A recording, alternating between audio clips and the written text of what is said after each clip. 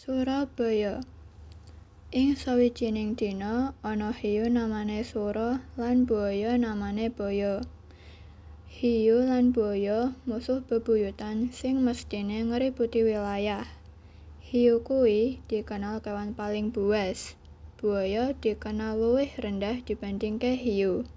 Ing sawijining wektu, hiyu lan buaya ngributi wilayah laut sing dikenal suci lan indah. Baya nantang Sura ngributi wilayah supaya baya ora dipandang luwih rendah lan duwé wilayah luwih luas. Sura lan baya duel sangat sengit, saling gigit siji karo liyané.